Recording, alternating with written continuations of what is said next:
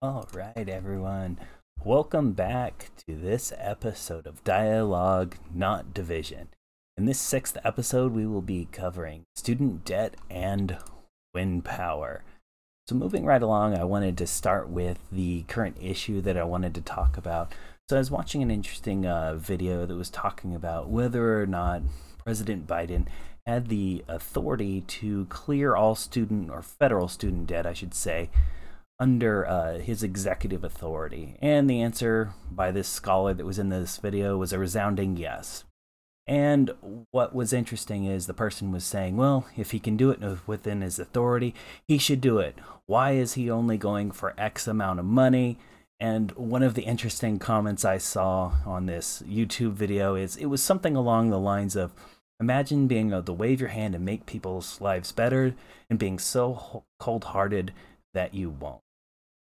Now, of course, I believe that there are almost always two sides to every issue, so I wanted to take a moment here and just to really dig deep, do some research about student loans, about forgiveness, and how this policies might affect, and see if some of the common things that are being proposed would actually have an effect, or what effect they would have. So one of the big things you're seeing trending on Twitter is the student loan forgiveness. A lot of the Democrats are pushing for $50K in federal student loan forgiveness per person's up to $50K. One thing that you will notice is that President Biden, for the most part, has only discussed $10,000 in student loan forgiveness. So that was another big criticism of that video, is why is he only doing $10,000? Why is he barely doing this at all? He should be doing more. So let's go ahead and just take a quick dive into this issue and really see what I think about it, or some of the facts on either side, and get moving in here. Starting with the issue, I just want to cover some of the main talking points that you hear when you hear about people talking about student loan forgiveness versus not. So of course, one of the big things you hear is that student loans are unfair or predatory. So we'll be looking at that. We hear a lot about the student loans, or the current state of it, how it's negatively affecting the economy, and we'll look at that as well. I also saw the statistic, it was from a few years back, that student loans are the second biggest U.S. debt, right behind, I believe it was mortgages, and that's for your average family. And a big thing that you see a lot is, yeah, maybe your grandparents could have made it through college without student loan debt, but that's no longer possible, according to them. And we'll take a look at why that is. And then, of course, on the other side, you have the talking points of why are we giving this handout to people, college grads, who have the largest earning potential, things like you signed up for the loan, so now it's your turn to pay it back. And the other main argument is you're taking money from those with the lesser earning potential to pay for those college degrees of the additional. So getting into some of those talking points, or before I should say we get into those, is I'd really like to just take a look at the issue. So one of the things I wanted to show here is this is the historical total national student loan debt balance. So you'll see here it starts in 2003. You might not be able to see, but this chart does end all the way in 2021. You'll see here as it goes all the way up to $1.7 trillion. So yes, that is quite a lot of money in national student loans. And so looking at that number, you're like, wow, that's a lot of money that people are taking out. Another factor, or another stat I saw thrown around on some of the sites that were really advocating for this, is that it's been growing 6 times faster than the economy. One caveat I did want to say here in this is really what the video I was doing, and a lot of what I'm referring to, was talking about federal student loans. The stat I found for that, or the latest stat, was about 1.57 trillion.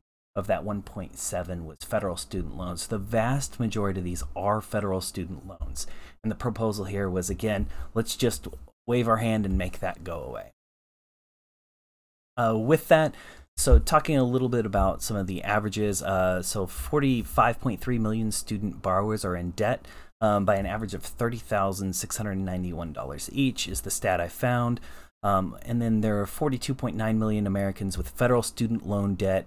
Each owe about $36,510 for their federal loan. So that's quite a bit of money. And that's where I think you're seeing some of that 50,000 figure coming in is I think a lot of the Democrats are proposing to pay off the average debt here, or a little bit above the average.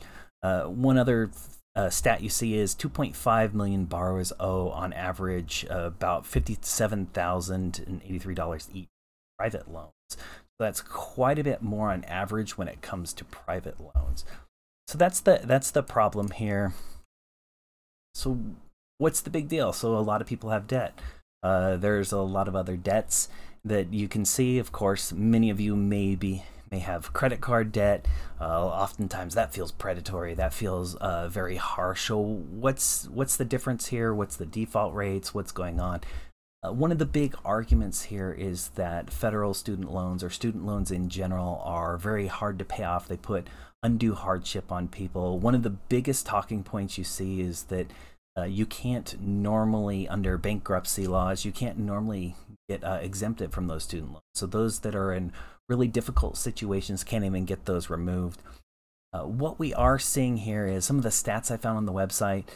These websites are that 25% of borrowers default on their loan within the first 5 years of repayment.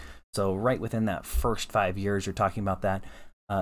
Moving on, in 2017, the default rate, or the average default rate, was 9.7%. So that's nearly 1 in 10 student loan individuals are having to default on their loan or not being able to keep current with that. 1 in 10 is a fairly significant number. One thing to note is that number has actually been slowly coming down over the last 3 years. If you look at the chart, you see it kind of at a low part. It goes way up, kind of up high, then it comes down, then it comes back up, and then we're here kind of coming down. I think at the highest it was quite near 50%. Way back when, and we've really come down from there, and we're now down to 9.7% default loan rate. As I mentioned, under current laws, you can't have those removed in bankruptcy unless you go before a judge and you declare that they're deemed an undue hardship. This really doesn't happen a whole lot from what I was researching. And the big thing that's saying is this $1.7 trillion in debt, it can have, according to many of the arguments, a drastic effect on the economy. And that's really what they're arguing here is, one, they're predatory, that they're an undue hardship for many people, that even if you're, and that they're very difficult to pay back. And what they've found is they're hard on the economy, that debt is that individuals with student loans are 11% less likely to start a business, was one of the stats I saw thrown around. So that's fewer businesses getting started up to help the economy. Another thing that you saw is among student loan borrowers, 43% have delayed home ownership due to their debt. I saw a few comments on there where people were talking about forgiveness. Yeah, if they forgave that, I'd be able to put that down payment, or I'd be able to buy a house for sure. And buying that house is one of the key things to building wealth for your average American.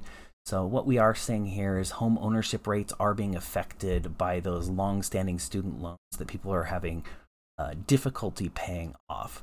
And then, of course, the argument is it's suppressing consumer spending, because if you had all that money back in your pocket, you'd be spending it and putting it into the economy.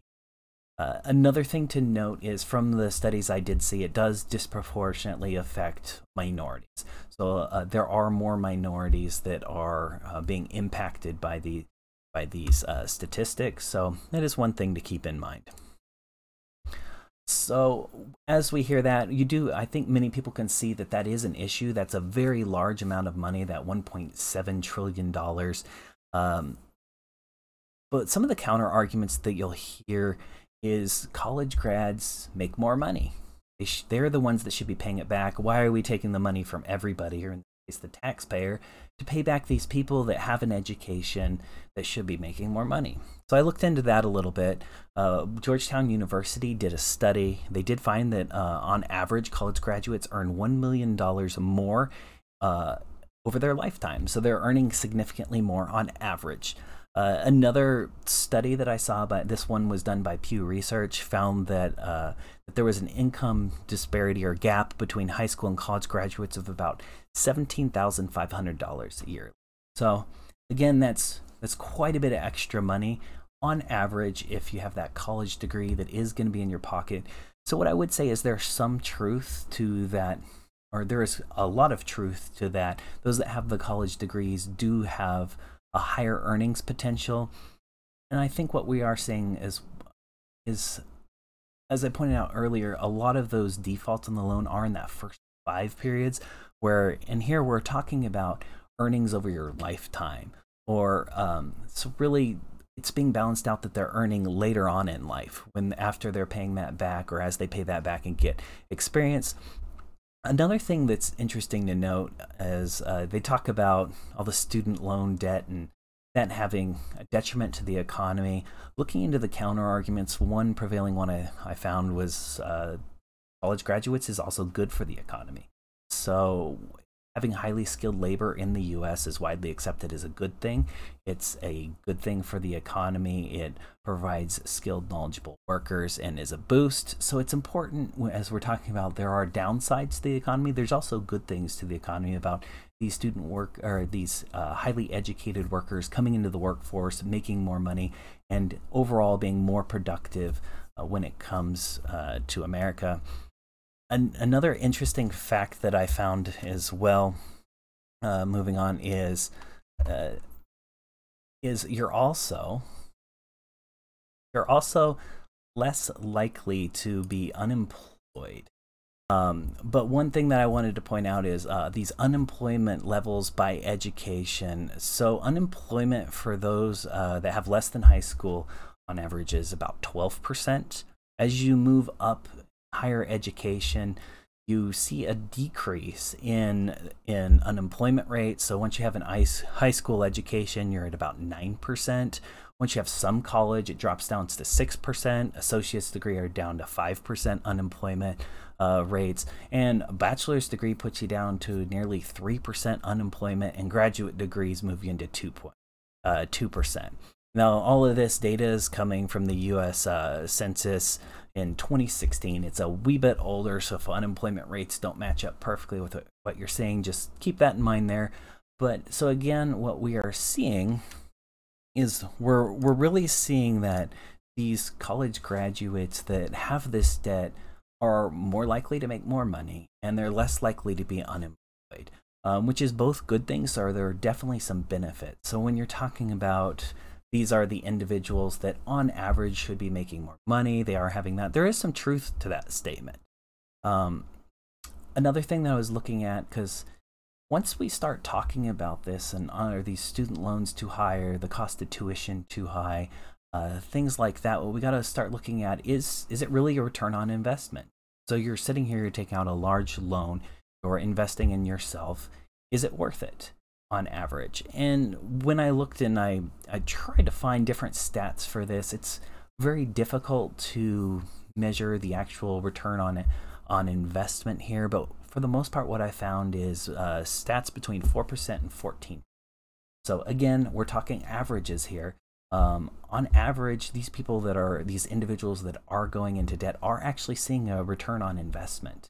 So in the long run, on average, those that are straddled with the student debt are seeing a benefit from it.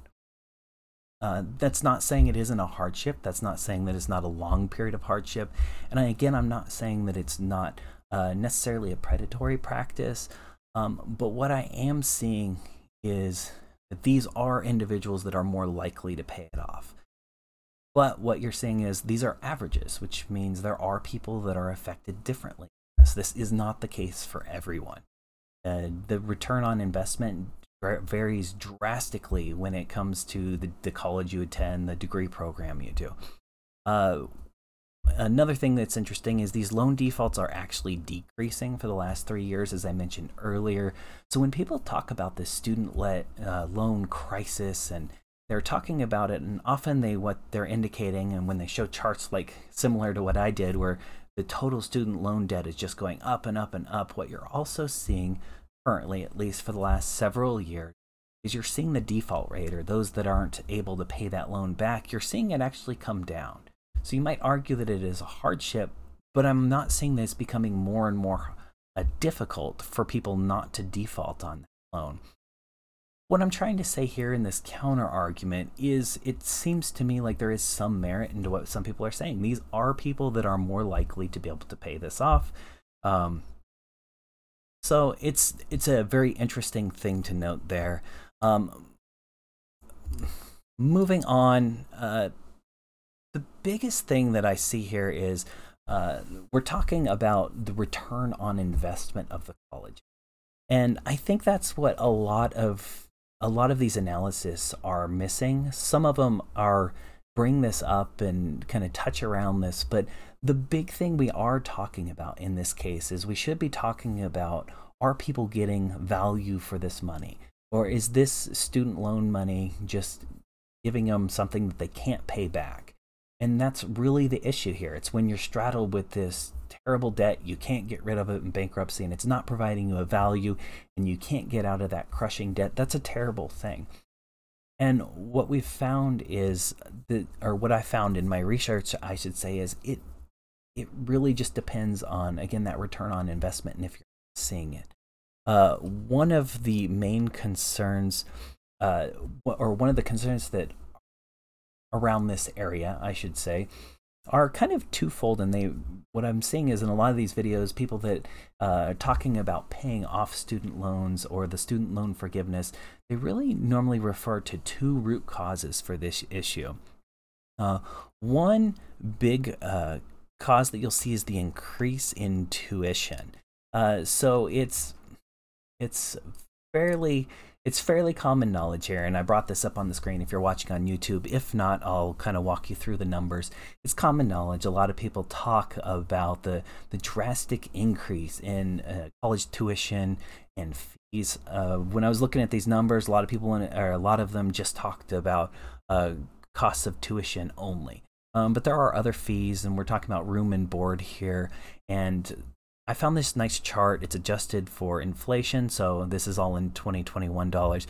You'll see here the data starts here in 1963 to 64, and for a public 4-year university, what you're seeing is about $8,000 per year is what the tuitions and the fees total up to. And then you go here, it moves on to about 82, and after 82 it starts spiking quite a bit up, and it's moving up until, in this case, about 2015, 2016, it's over double what it started. So just in that short period there, a couple decades, we're now at $21,230 on average for tuition and fees. And then you see it move up here in 2020 to $21,400, just slightly. So there, and with the public 4-year, you're seeing quite a large increase. And what I found there is, well, we'll get into that in a second here. And then the steepest curve that you're seeing in this chart is for the private 4-year universities. So those already start off expensive here in that same 1963-64 period at $15,455 per year. And that kind of that goes up but levels out until 82 again, and then this is where you see it shoot up much higher than the public universities, and it moves on in 2010 to nearly $40,000, and in 2020, 2021 we're up to $46,448 for tuition, fees, room and board in 2021 dollars. So that's a very, very drastic increase, quite a bit over doubling of tuition. And this is really the big thing that people are talking about. What's going on here is tuition has just gone through the roof. It's gone so high, and what this is requiring is for people to borrow larger amounts of money. And that's why you see on that chart the total student loan is just skyrocketing, and it's building and building until it hit that $1.7 trillion amount. So tuition, definitely a factor that we're talking about here. So the other cause or root cause that a lot of people seem to agree on or at least the people that are arguing for the forgiveness, is one of the issues is what are called, they call predatory colleges, or colleges that focus solely on enrollment and not necessarily results. Normally, what they're talking about is with the private for-profit universities. And what happens with these universities is they focus very highly on enrollment. They get lots of people there, and they focus on keeping them there, graduating there, but not necessarily providing an education that actually provides a value for the individual that got the degree. And you can clearly see that this is quite a bit of an issue when you look at those default rates on the loans that I was referring to earlier. So from the numbers I found, the default rate is 9.6% for public institutions. It's 6.6% for private not-for-profit institutions, and 15.2% for profit institutions. So that's very significant. It's a very high rate on average for the private for-profit institutions. Again, the whole goal of these institutions, these are the ones with the highest tuition rates on average, is to get people in. They're really trying to get people in, but they're not necessarily, it depends, you can look at their return on investment, but for a lot of them, they're not providing that value they need to. When 15% of the individuals can't pay their loans afterwards, your education may not be worth it. And what this means with this increasing costs of tuition is more and more college students are worried about if their school is providing value for them. Last I saw, or the survey I saw, put it that over 50% of college students were worried about if their education was actually a value for the money they. So with that, you can see these steep rises in tuition costs. I wanted to talk a little bit about that because there's a lot of debate on where that comes from. Because these steep costs in tuition, especially in the public sector, or excuse me, I keep saying public. What I mean to say is the private for-profit sector. There's some argument about what's causing that, but I've seen several studies that I was able to find that either directly or indirectly linked the tuition rates to federal student aid program. Some of the studies were as much as 65 cents on the dollar. Now, this is hotly contested. There's different research on if that direct linkage between the availability of loaning money and the tuition rates applies across the board, including to public universities. But what I did see is there's a quite strong correlation for those private for-profit institutions.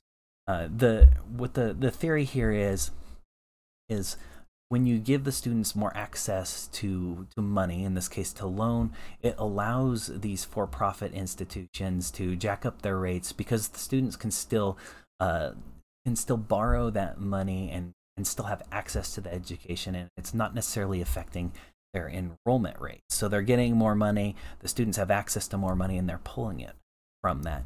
I will say that that there is quite a bit of evidence that this applies to those private for-profit universities. And there are several studies that have shown a correlation even for public universities.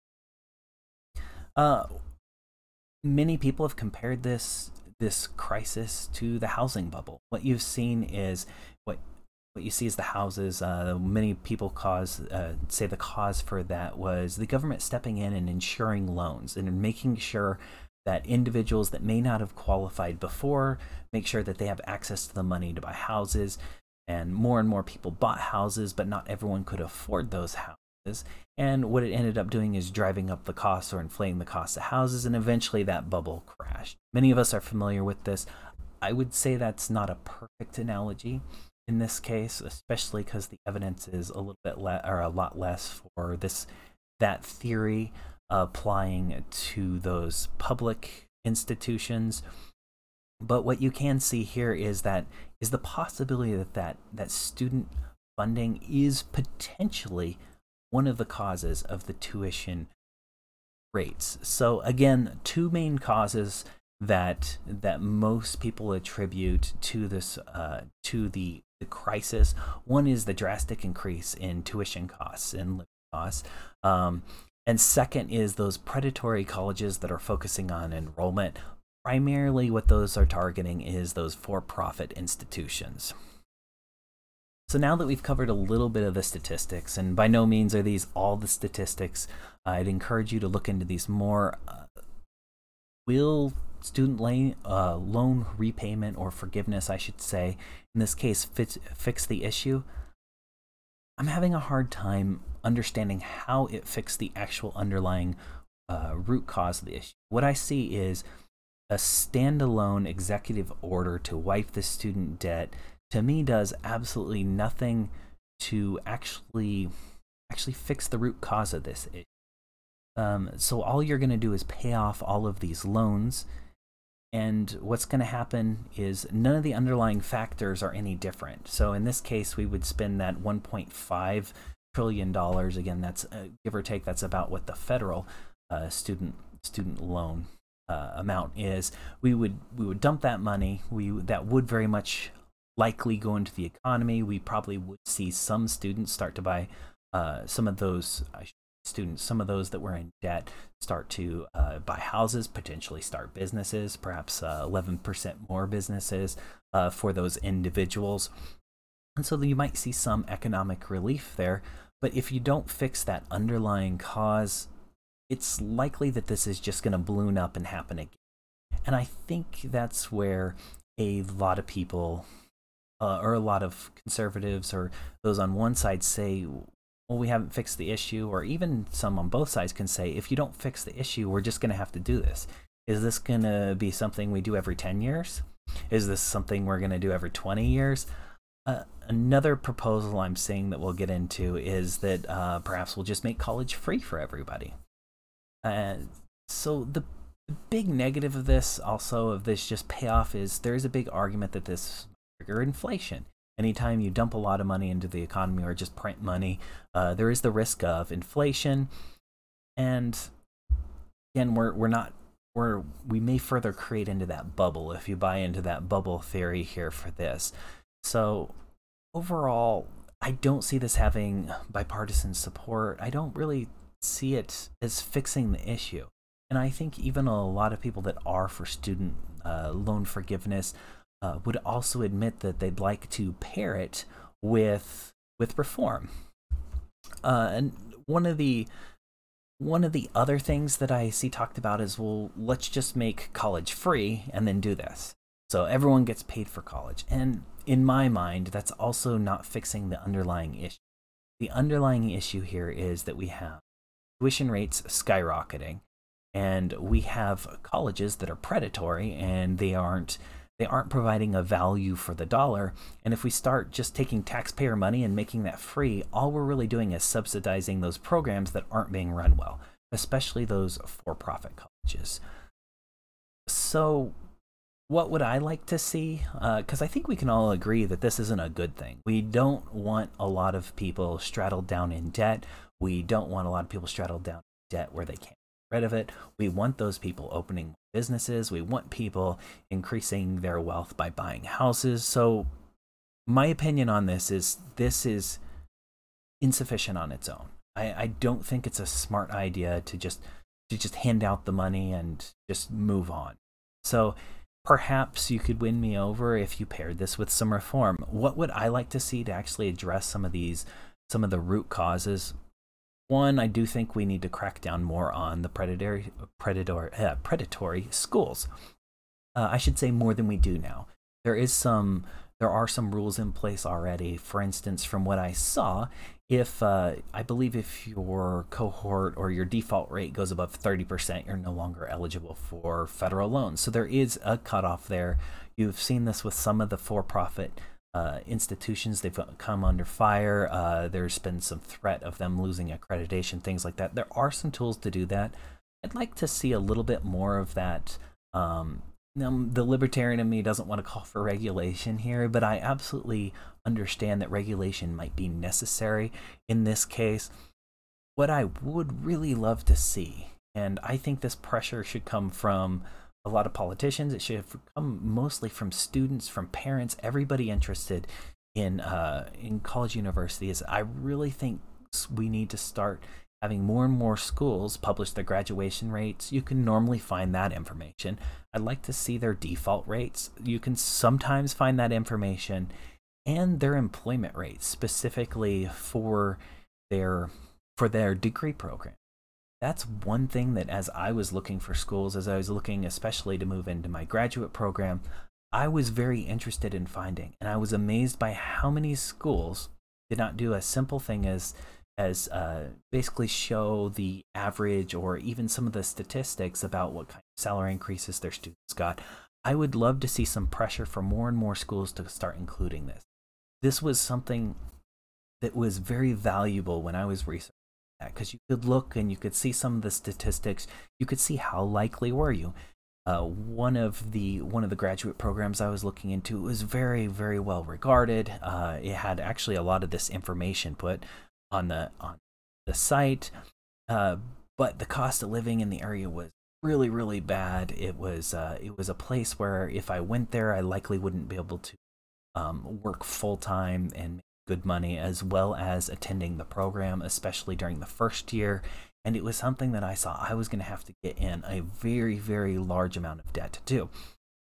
Looking at it, the rates or the benefits of their graduates was very good, so I had to make that trade-off. Is that a risk I am willing to take?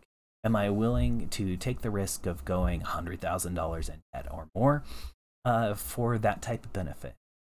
In the end, for me, I was it was too much of a risk for me as an individual with a family. The primary person that works in the family just wasn't a risk I wanted to take. So I found another program. I found one that was a little bit more budget minded, something that I could work and do at the same time to really keep those costs low. But circling back, I really want to see that type of information on more and more schools, and I'd love to see that pressure come really from parents, from students, from a lot of that, is to start asking these schools, are you surveying this data? What is this data showing for you? And really do it, because if you're not doing it, it's hard to make that decision to do. Overall, there's also some more, in my opinion, root causes to this issue, because what I'm seeing here is people either not asking for this information, or people not taking this information and actually making what I would consider a smart decision on whether or not it's worth it. So you see these predatory colleges that we talked about with their high default rate, degrees that often are seen as not providing the value that they need or value to individuals, and you're still seeing people falling into that enrollment trap and enrolling and kind of buying into that without any of the data. I will say you can go, and there are lists online of the ROI for many, many top schools. You can go there and you can find your school and see what the average ROI, but people either aren't doing this. So I think there's a big education component. I do think we need to teach our kids that they should be looking at the ROI of their colleges. We need to teach them that they should look at employment statistics. There are many things there are many resources where you can go on. I believe this, when I was in undergrad, this is something that was covered in undergrad. Early on, I believe it was, where they talked about going to the Bureau of Labor Statistics, and when you're selecting career fields, it talked about the job outlook, about what kind of education was required and things like that.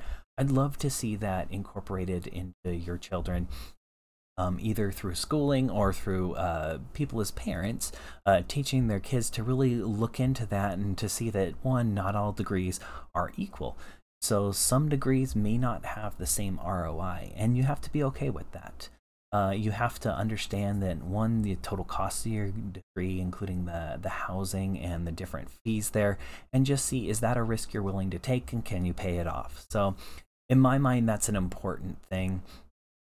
And another thing that I'm seeing is, in my opinion, again, this is the opinion section of mine, is another root cause is society puts way too much value in college education. Don't get me wrong, I highly value a college education. I think it's a good thing.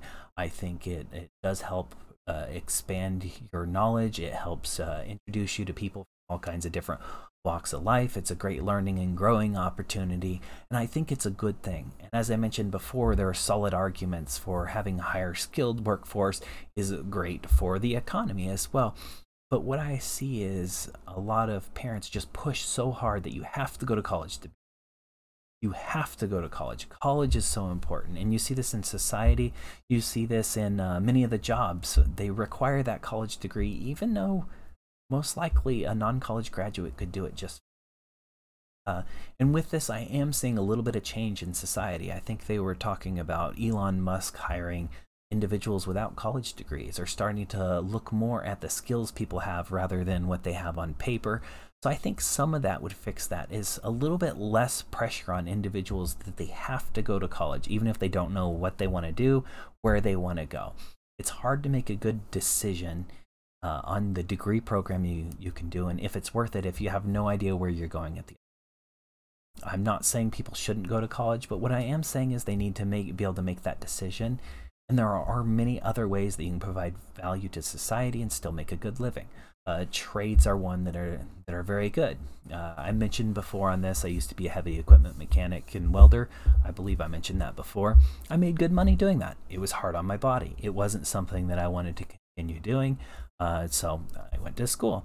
But that is something that I made good money doing, and it provided for me a path to where I could go to school. So again, I'm not saying that college educations aren't a good thing. What I am saying is I think we need some education, and perhaps society should shift a little bit to place a little bit less emphasis on it and not really drive people into. There's this drive that you have to go to college to be worth something. I think that's what's driving a lot of people into these predatory schools, because they're buying into that I have to have this degree to be worthwhile. And they're really just doing whatever they can to get in. So overall, my thoughts are, one, I would like to see for federal student dollars for schools to have to prove their value a little bit more. I'd like to for them to show their statistics and that basically they're providing a good value for their education. I would really like to see that. And then what I want to see is for those schools that aren't providing that good value, I want to see them suffer. I want to see those schools that aren't providing a good value. I want people to go on there, realize they're not a good value, and not enroll in schools. I want that information to be available to them, and I want that feedback to get to the school. So that's kind of my opinion on that one. I really think that we should solve some of these issues here before we start handing out money that could cause inflation or paying taxpayer dollars into a really ineffective program. Once that I see a solid plan to fix these actual underlying root cause issues, in my mind, that's when I would be a little bit more open to look into some type of student loan forgiveness. And even then, if we're going to start the loan forgiveness or different things or spend money on some of those social things, are college graduates the one we should be doing on? I don't know. I think there'd be some selection criteria we'd have to go to. Because again, we're giving money. In this case, Democrats are proposing we forgive $50,000 in student loans for every individual. And again, these are the individuals that over their lifetime are going to make $1 million more on average than a non-college graduate. I would like to see student loan be, I would like to see that be bankruptable, if that's a word. I would like to see that. People going through bankruptcy, they don't need that harsh burden of their student loan. In my mind, some of those things I think would be some of the solutions. And then I think we should encourage people and encourage those opportunities, some of those loan repayment programs where they could where we could work with them a lot better and work on repaying those and forgiving some of it. So that's my overall opinion. I hope that you're able to see a little bit that there are two sides to this equation. When we talk about that comet where, have the power to remove a massive heartache from people, why wouldn't you do it? And the answer here, I hope, is a little bit clear that one, just that money, that $1.5 million of federal loan, one, yeah, it might help the economy a little bit, but it also could spur inflation. And two, it has to come from somewhere. It does. It has to come from somewhere. Either we're going to print more money, which again could spur inflation, or we're going to have to increase taxes. I think some of the proposals are talking about increasing taxes on the wealthy. That might be a topic for a different time, but we are going to have to take taxes to pay for people that really are, on average, getting a good return on their investment for those debts. So my mind is perhaps there's a better way to spend that money. Reasonable people, I think, could absolutely disagree on this issue. If there's something I neglected to consider, I would encourage you to leave a comment, or if you go to the Anchor site, there's a message button. Feel free to message me and be happy to discuss it a little bit, perhaps on the next podcast. So moving right along, one of the other things that I wanted to cover was the Texas power outages. So these power outages, as many of you may know, there's a really big cold spell that's going out, and it's affecting many of kind of the central U.S. And most especially Texas. There are millions without power as we speak, and serious power infrastructure. And I saw kind of all around some claims here, or some different things that I thought were concerning, especially because I don't really want to politicize a disaster like this. There are people without power, without heat, and without transportation, without ways to get around. It's a terrible thing. This isn't just happening in Texas, but Texas has primarily been in the news. And then we see things like this. Let's see. I'm gonna go see if I can find this here. I believe this is image that I saw. This was posted on my Facebook feed. Many of you have probably seen this. This is not the first time that this has gone through. I think it was 2015, maybe 2016, when this variations of this went. You see here this caption: a helicopter running on fossil fuel spraying a chemical made from fossil fuels onto a wind turbine made with fossil fuels during an ice storm is awesome. There's some variations of that. And why this is coming back up again is many people, especially on the conservative side, are blaming wind power for the loss of power. And what they're saying is we've learned lessons from this renewable energy. Renewable energy is causing this, different things like that. So what I wanted to do is take a little bit of time and investigate some of those claims. So with that, I wanted to say, so some of the facts. Yes, some wind power was lost, and many sources, what I'm saying, and many of these fact checks, which we'll get into, are saying, yeah, but windmills were lost, but that's not the primary reason for this issue. And we'll get into that a little bit. About 23% of Texas energy is wind turbines. There was quite a bit of power lost all over. And one thing that's interesting is I was trying to pull some hard facts for this. And for all of these fact checks that I was finding, that we'll go over quite a few of them before, it was interesting and very hard to pull actual facts about this. So overall, what I found is if you look up wind turbines causing the Texas thing, you come up with all the fact checks and they say, no, it's not a cause. No, it's not a cause. And so let's go over some of that. And what they did do is these fact checking articles, many of them say this is the percent, or this is about how much of the power loss is from wind, and this is how much from other sources, primarily natural gas. So let's go ahead and take a look at some of that, and I'm going to pull up one here. Here we go. So here's one of the first ones that we see. So the state's grid operator, this is straight from a PolitiFact article. Again, one of these fact-checking articles, said on February 15th, about 34 gigawatts of power was offline, and only 4 gigawatts was due to problems with wind turbines. Check my math here, but I think that's about 12%, give or take rounded, of the problems are with wind turbines, according to this article. So great, absolutely, that sounds good. Now, some of these discrepancies in facts, but one thing I did want to mention is that February 15 link, we'll go over it later. Nowhere in there does it say that 4 gigawatts was due to problems with wind turbines, and I was unable to corroborate that fact. It was reported in several different articles. I have no idea where that came from, other than that link goes to the main company that runs the power in Texas, and it did not mention that number. So I can only assume they have pulled it from somewhere else, but I have absolutely no idea where. So moving on, another one. This one was from Fox. This was a little bit less of a fact check, Fox Business, I should say. But what this one said here is that the ERCOT, I'll say, the Electric Reliability Council of Texas, that's the company that runs the majority of theirs, told the Austin American Statesman that about 12 megawatts of Texas wind generation capacity was hampered due to frozen wind turbines. And they did say that some of the unfrozen ones were spinning at a higher rate than expected. That claim, I saw that several times, where basically some of them were running better than expected. And again, I followed the link, and it just gave me that somebody said 12 megawatts.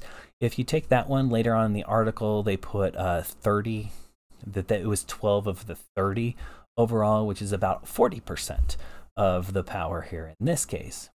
So that one was interesting.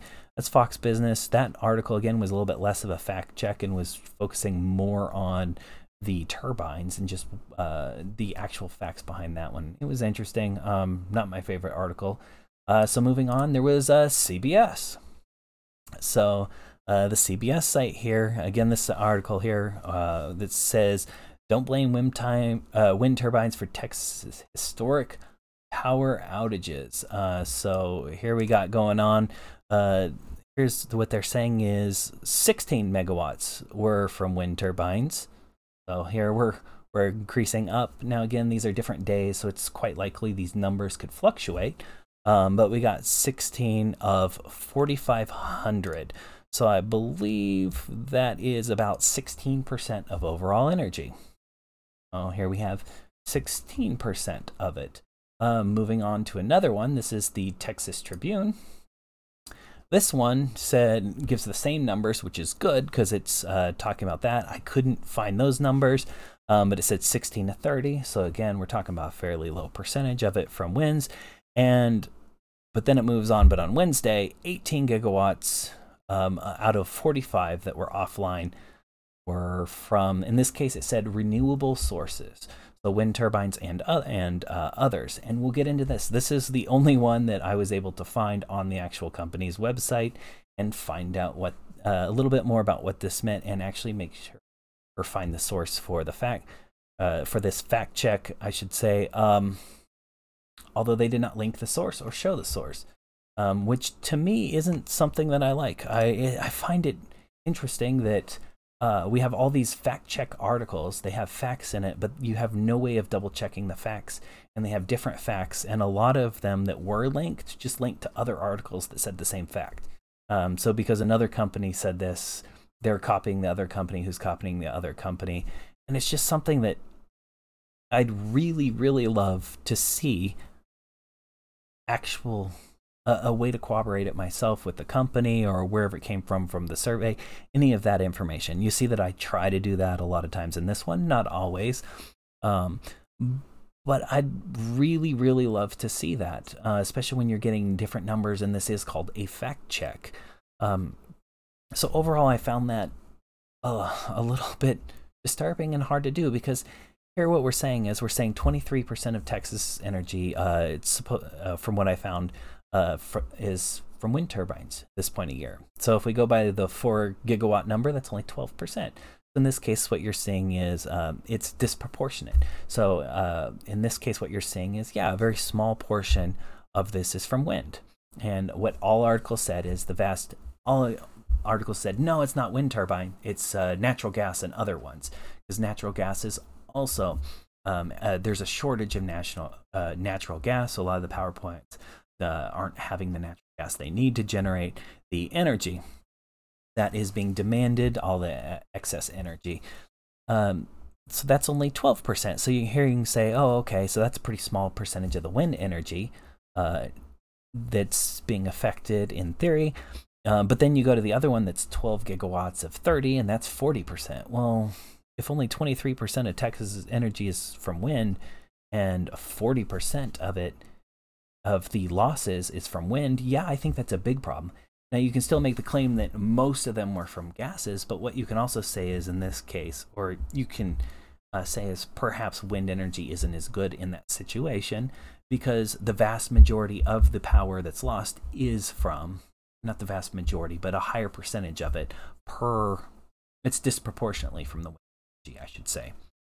So that was interesting. But then again, we go to 16 gigawatts, which is 16%, which is more in line with what you'd expect if it's, even issues across the line as lots of people were talking, or a lot more gas.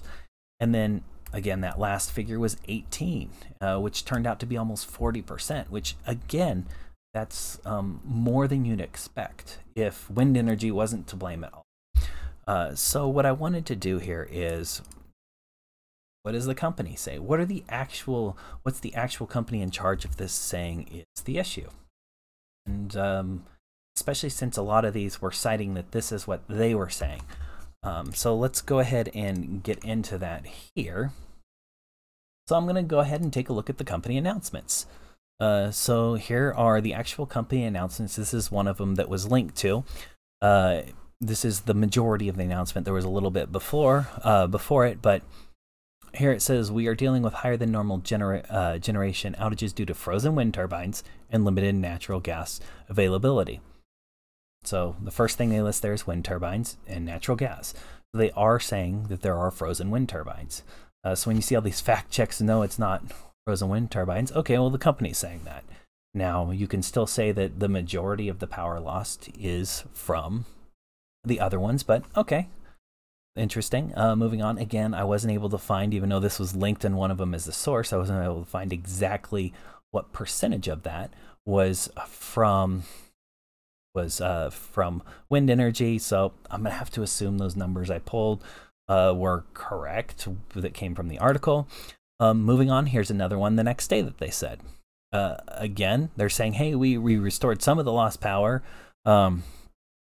So what's the reason for it? While the grid operators were already contending with frozen wind turbines and limited gas supplies, additional units were tripped offline and the weather worsened overnight. So again, we're seeing this.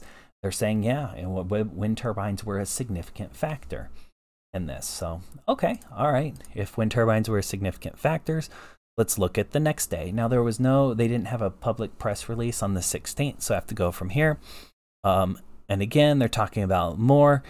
Some factors include frozen wind turbines. This is the largest day. This is 46 megawatts of energy was missing, or not missing. It was an outage of that. So some of the factors include frozen wind turbines, limited gas supplies, low gas pressure, and frozen instrumentation. So here they list wind turbines. Again, one of the top ones. I hope what you're seeing here is according to their information, they are listing wind turbines first. So it might be reasonable to assume that, okay, this is a significant factor. Perhaps some people didn't, with, again, the information they're given here, they know almost nothing about the percentage in the other press ones here. So here you're seeing that going on. So moving on, in this one, you will notice at the bottom, there was some numbers here. So this is the one of the 46 megawatts, or gigawatts, I should say, 46 gigawatts for stop the event, 28 megawatts, or 28 gigawatts, excuse me, is thermal, and 18 gigawatts is wind and solar. So here we can see that that high number, in this case, again, this is the last day that they had the information available. So some of those articles may not have this information available at the time. But here you're seeing the confirmation that it is 18 out of 46. So again, that's running right at about 40% of the outages from their power system are coming from wind. That's a very significant thing. Now, again, they said earlier in the article, it's not only wind, but it's also these other things. So a small portion of their power supply, in this case, I think it said 23% or so. I actually think the number's 22.9, but 23% of their expected power, for nearly 40% of their losses is coming from that. So that's high. So what I'm saying here is I do think perhaps that the wind turbines are an issue. Taking them at their word, perhaps it is. And you'll see here that is the number for the latest day. So a disproportionate amount of the energy losses came from that. Now, what you might say here is, if you're a smart individual, is you'll say, well, that said it's wind and solar. So that's probably throwing off the numbers. And yeah, you're correct. That's a good observation. I'm glad you pointed that out. So what I wanted to do is look and see, well, how much of that is solar? Is that affecting a lot of it? Well, here's how much of Texas's power comes from solar. 1.76%. So really not much, less than 2%. So what I can assume here is that 18 gigawatt number, very little of that is probably coming from solar. Especially because they didn't even list it in their major lists of costs that I talked about earlier. So overall, what I'm trying to say here is those fact checkers, the way they answered it is technically true. The fact checkers said the majority of it isn't. But what they also said is don't blame the wind turbines. Well, in this case, wind turbines disproportionately were one of the cause. Again, they're supposed to be 23% of power, but they're causing about 40% of the outages, according to the information submitted from the actual power company. So I would encourage you to go in to actually look and try to find some of these numbers, and you'll see here that these fact checkers, while technically correct, are perhaps have an agenda, because they're trying to protect this wind. Again, I do want to point out or caveat some of this to say the largest numbers that I was able to, or that I just showed you, are from the latest number, and that's after some of those articles were released. But every single time the electric company mentioned that wind turbines having issues were one of the things. Now, what you might say is, well, that means renewable energy and wind energy is trash, or we shouldn't use that. And I'm seeing a lot of conservatives say that and use this as a time to diss on renewable energy or wind energy. And that's not what I'm saying here. What I want to say is, I don't think either side is right. What I want to say is wind energy or renewable energy does have some downsides, and that's okay. It's okay for different power options to have some pros and some cons. Wind energy has some cons. You have to wait for the wind to actually be blowing. It's not consistent. And another one here is, if not properly insulated or properly protected, it can be susceptible to cold weather.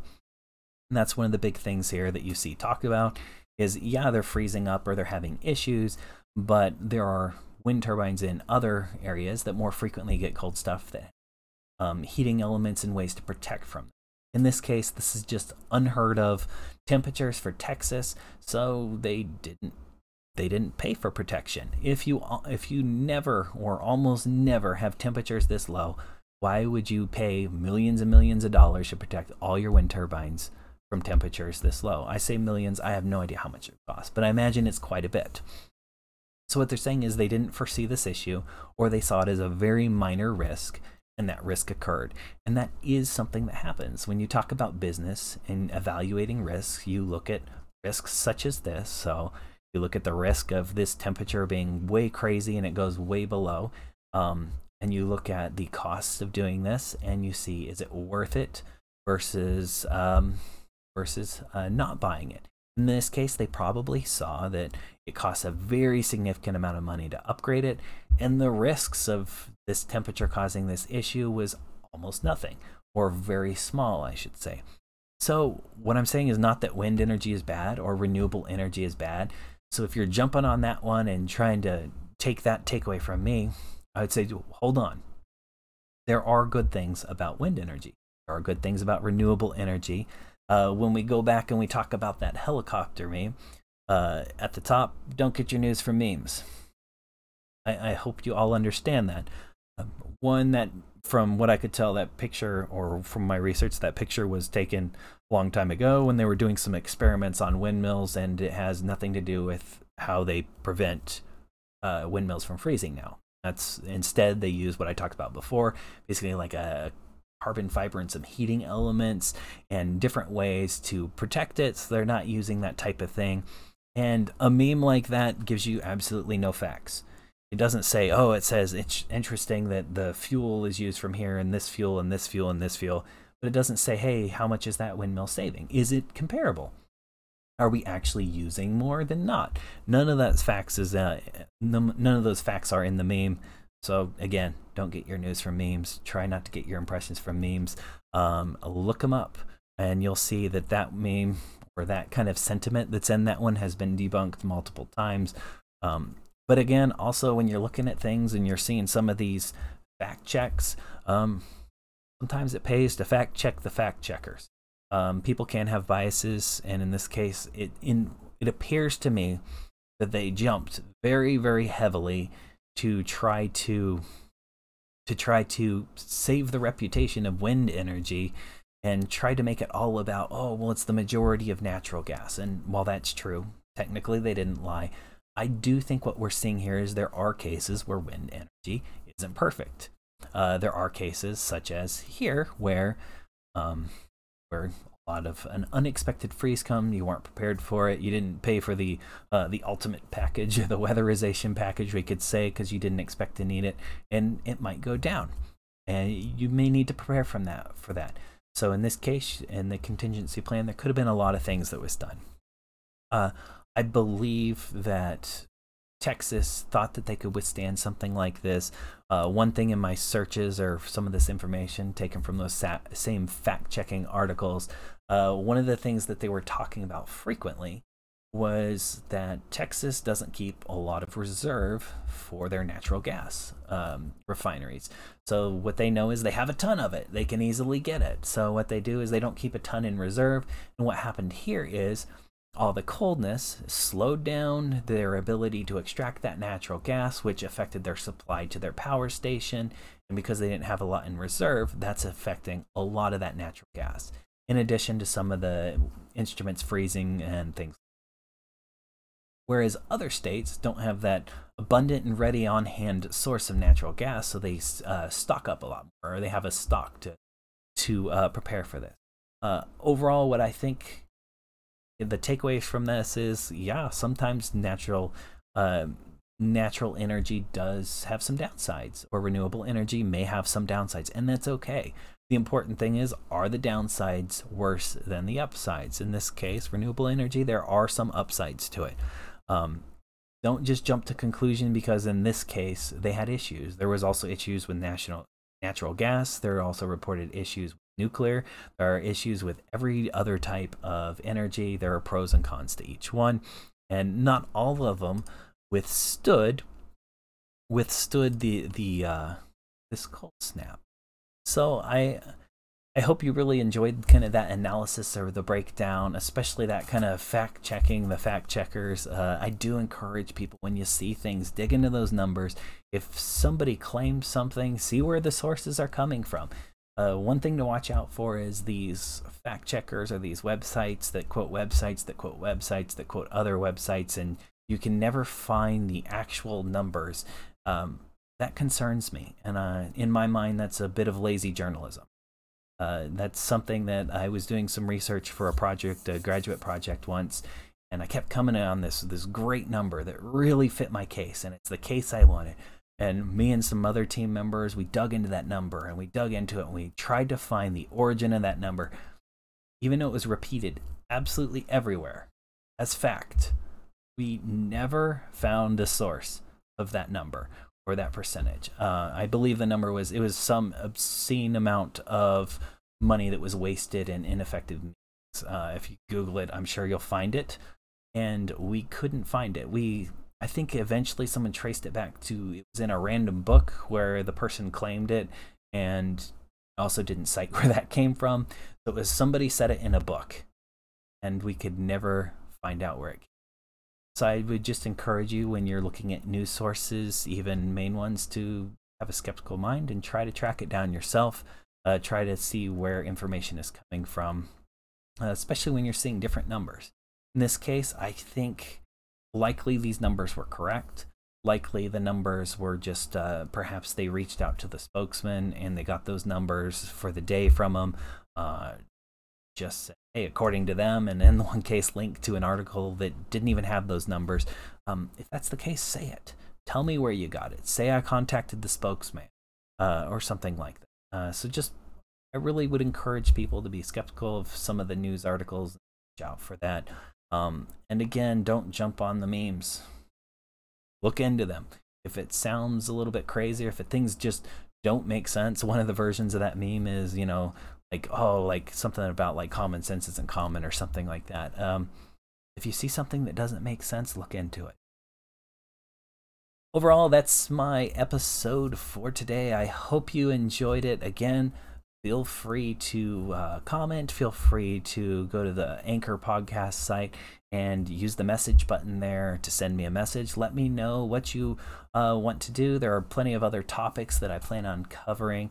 Some other things that I'll likely be covering in the future are topics such as immigration, looking at both sides of that issue. I did a little research already before this, thinking that I was might cover some now, and boy, did I find some interesting stuff where both sides kind of use their own terminology and try to manipulate studies and different things to prove their point and to prove that they're right. So it was a quite interesting dipping of my toes into that one. I will say that'll take me some time to unravel, but I do hope to get to that in the future, and I suspect I likely will. But thank you, everyone.